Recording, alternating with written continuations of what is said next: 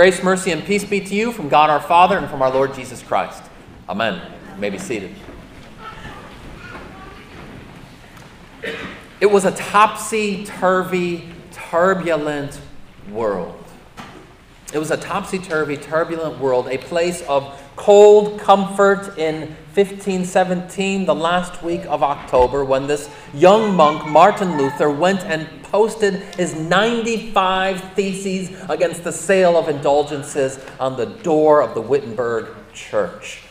And ever after, Christians throughout the world, not least Lutherans, have remembered that day, commemorated it, and yes, celebrated it as the beginning of the Reformation. But not everybody is celebrating. In fact, there are some Christians who say this is not a day to celebrate at all. In fact, it's a day to lament, a day to mourn. There are some who say that the color, the liturgical color for this day, should be purple. Purple's the color of Lent. It's the color of mourning and lamentation. But it's not. It's red. And what is red? Red is the color of the mission of the church and the martyrs. It's the color of the outpouring of the Spirit and, yes, of celebration.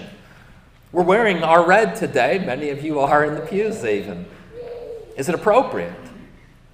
Why are we celebrating on this day? Should we be? What is it that we celebrate exactly? That's the question that I want to take up in this morning's message. Why we celebrate this day. And in answering this question, to see how you and I can find comfort in our own topsy-turvy, uncertain, turbulent world. So why is it? Why do we celebrate? Well, different answers can and are given to that question. The first answer, probably the most obvious one, is to say that we are celebrating our guy Martin Luther. That's why we're celebrating today, because of his bold confession of faith, his heroic stance when he stood there and said, "Here I stand, I can do no other." Although, as my wife pointed out, the German could also be translated, "I'm standing here, I can't do anything else." Which doesn't sound quite as confident, right? But here I stand, I can do no other. Listen, that's something that's worth celebrating. It's worth celebrating and honoring this servant of God, Martin Luther, giving thanks, being grateful for the ways in which God used him in order to restore a right focus on Christ and on the gospel. There's even a tradition within the Lutheran Church. The reason our first reading today is from Revelation 14 is it speaks of another angel coming with an eternal gospel to proclaim. There's a strain of tradition among Lutherans that other angel was none other than our guy Marty. Yes. He didn't fly, so far as we know, but perhaps he is that other angel, the one proclaiming that eternal gospel. No, I don't think so. But even so, Scriptures do say that, well, listen, Philippians 3:17, St. Paul says, "Brothers, join in imitating me and keep your eyes on those who walk according to the example that you have in us." It is meet, right, and salutary that we should look to those heroes of the faith, strive to emulate them, to follow their confession of faith. In that respect, I think it is totally appropriate for us to be grateful for the witness, the example of Martin Luther. But there's problems if we say that this is why we celebrate, that we celebrate this man. Because listen, Martin Luther himself, I'm not telling you anything you don't know, he was a fellow sinner like us.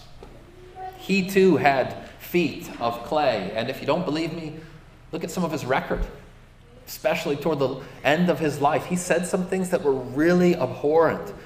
It's not our job always to be Luther's defender. That's not the primary reason why we celebrate. And in fact, within the Scriptures, within Revelation itself, you think of St. John who saw the vision, and he bowed down, he knelt down before one of those angels, one of those messengers of God, was tempted to worship him.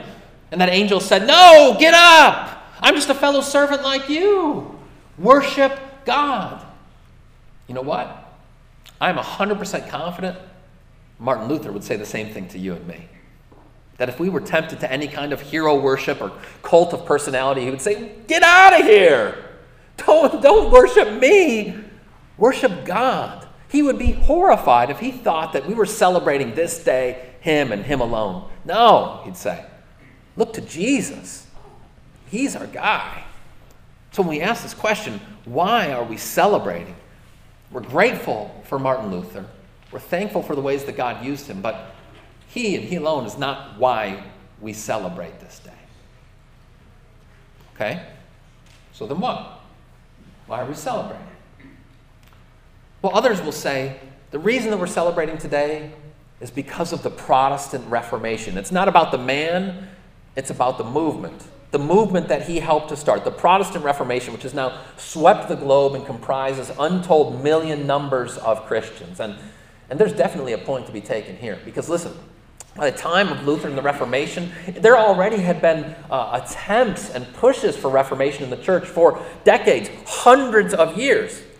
Many of these guys just didn't live to tell the tale. Many of them, their lives were taken out. There was a need for reform, as too many believers of the common Christians were having these burdens placed on their shoulders. They were having salvation and the gift of salvation covered over by all these various and sundry works and deeds that they were supposed to do, all these hoops that they had to jump through. I was thinking about this the other day. How many of you remember the game Mousetrap? I was talking about this with our Roots of Faith class. Any of you remember the game Mousetrap? And at the end of Mousetrap, it had that incredible thing you had to put together where you were trying to get the marble to go through, and you had to press this lever, and it would go down this slide, and you do all this stuff, and at the end, I guess, the mouse would get the cheese or something like that. Well, that's kind of a picture of what it was like to try and gain God's favor in the Middle Ages.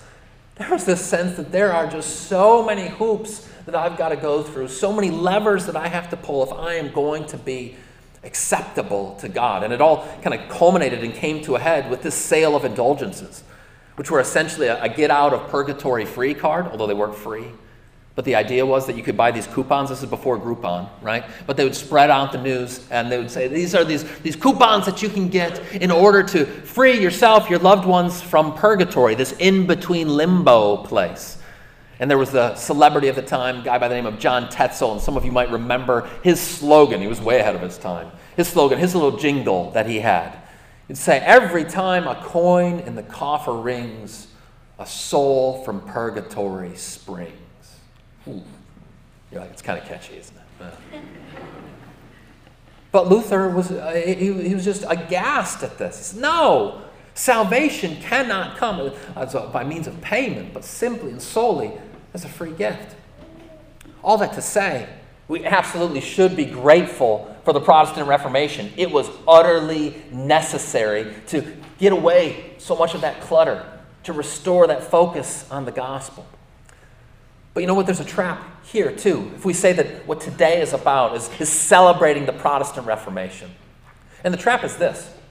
It's so easy for Protestant Christians to fall into a kind of triumphalism, to say, oh, we got it right. Now, Lutherans don't have this problem, but other Christians. Now, Lutherans can be the worst about this sometimes. No, we will not boast in our salvation, but we will boast in our potlucks, right? We've got our heart in the right place.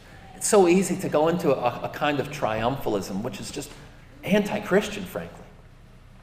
But it's even worse than that. It's even worse than that because, frankly, the Protestant Reformation, necessary as it was, in many respects, it does mark a sad chapter for the church. Because what happened as a result of it was a big break in the Church Catholic, the Church Universal. I mean, listen, sometimes it's necessary to have a limb amputated. Sometimes it's necessary for there to be a divorce. But that in itself is not something that you celebrate. Perhaps you come through with a sense of, whew, we made it, we're still standing, but it's hard. And so to say that the Reformation, and Reformation Day in particular, what we're celebrating is the Protestant Reformation, I think it misses the mark. So then what? Why do we celebrate? You're like, I'm not sure what else is left, Pastor. It's not Martin Luther. It's not the Protestant Reformation. It is neither the man nor the movement. No, the reason we celebrate today, friends, the reason we celebrate today is this. Not the man, not the movement, but the means. The means. What does this mean? It's a good Lutheran question for you.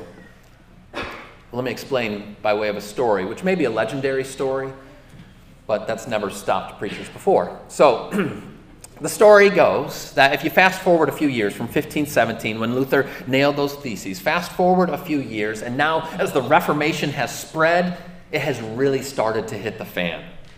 It has really started to hit the fan, and the Pope is incensed, and the Holy Roman Empire is shaking. And so now Luther has been called to what they called a diet, which is another word for a trial. He's been called to go to this trial, and Luther knows that as he goes to this trial, that he is in all likelihood going to be not only convicted, but executed. And so, the story goes that Luther is riding in his rickety old carriage. He's making his way to the diet, and just imagine, he feels like dead man walking, or dead man riding, right? Just slowly making your way.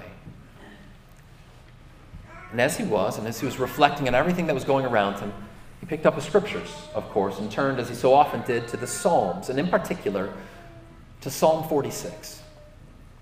And when he read Psalm 46, he read this. It says, "God is our refuge and strength, a very present help in trouble." And Martin Luther, who was not only a teacher, a preacher, a theologian, he was also a poet and a hymn writer. And in that moment of reading Psalm 46, he's inspired to write a hymn, what he called a hymn of comfort, what you know as a mighty fortress. Now, it's come to be known later as the battle hymn of the Reformation. But know this, Luther wrote it not as a fighting words, but first and foremost, as comfort words. And in that hymn, in its last stanza, it all culminates with verse 4. And in verse 4, it says this: "God's word forever shall abide. No thanks to foes who fear it. For God himself fights by our side with weapons of the Spirit." Friends, this is why we celebrate. Because as we sing in the hymn, God's word forever shall abide. God's abiding word is the reason why we celebrate this day. His word, which remains steadfast, which endures forever. His word, which pronounces you and I innocent, forgiven, and free. If the Son sets you free, you will be free indeed. His word that promises that in Christ Jesus now God has become both just and the justifier. His word which says that while all have sinned and fallen short of the glory of God, that he has given us this salvation as a gift in Christ Jesus. This word that though the grass withers and the flowers fade, abides forever. That's why we celebrate. And in fact, Lutherans and other Protestant Christians, they would take this as their kind of logo. You see it on the front of your worship folder today. It's 4 letters, VDMA. And it's a Latin phrase, Verbum Domini manet aeternum. Taken from Isaiah 40, it says, "The word of the Lord abides forever." They knew that that's what they were after. They knew that that's why they could stand fast in the face of persecution and opposition and trial. Because God's word is abiding and abides forever. That's where we stand fast. And that's why we celebrate. And let me make clear to you why that is such good news for you and me still today. Because listen, Luther came into a topsy-turvy, turbulent world. Fortunately, today, we don't live in a world like that. It's nice and solid and sure, right? Oh, Lord. It's only gotten worse. It's kind of interesting. Luther in his day, he was certain that Jesus was coming back. He's like, the stuff that I'm living through, it has to be the end of the world. And Christians today are like, surely Jesus is coming back any day. It has to be the end. Every generation thinks this. Eventually, one generation is going to be right. So maybe it'll be us. But you and I, we live in a world that is so uncertain, that is shaken to its core, to its very foundation, that is topsy-turvy and turbulent. But in this world, we have this abiding word which is steadfast. And not only that, see, Scripture says, Jesus tells us that you who are his disciples, not only is his word abiding, but you abide in that word, see. You dwell in God's word like a house, even as we saw for little Everly this morning.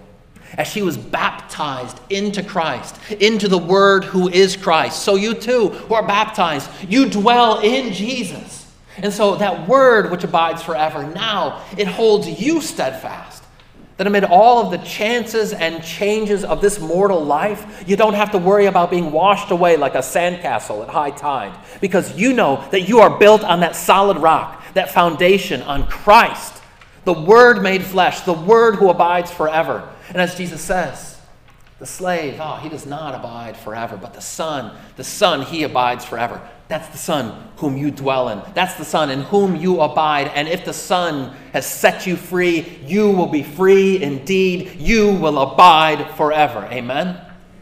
And so we are able to say and to pray, as Luther did from Psalm 46, as it goes on. Therefore we will not fear, though the earth gives way, though the mountains be moved into the heart of the sea, though its waters roar and foam, though the mountains tremble at its swelling. Because the promise to you and me is not that the mountains will always stay in their place. The promise to you and me is not that we are always going to get nice, calm seas. The promise is that even amid the roaring and the roiling of waves, even though the mountains be moved into the heart of the sea, you and I need not fear. Because we have an abiding word, and we abide in it. When all else fails, as it inevitably will, God's word abides forever, and you abide in it. And that's why we celebrate today. Amen. May the peace of God that surpasses all understanding keep your hearts and minds in Christ Jesus. Amen. We stand for prayer.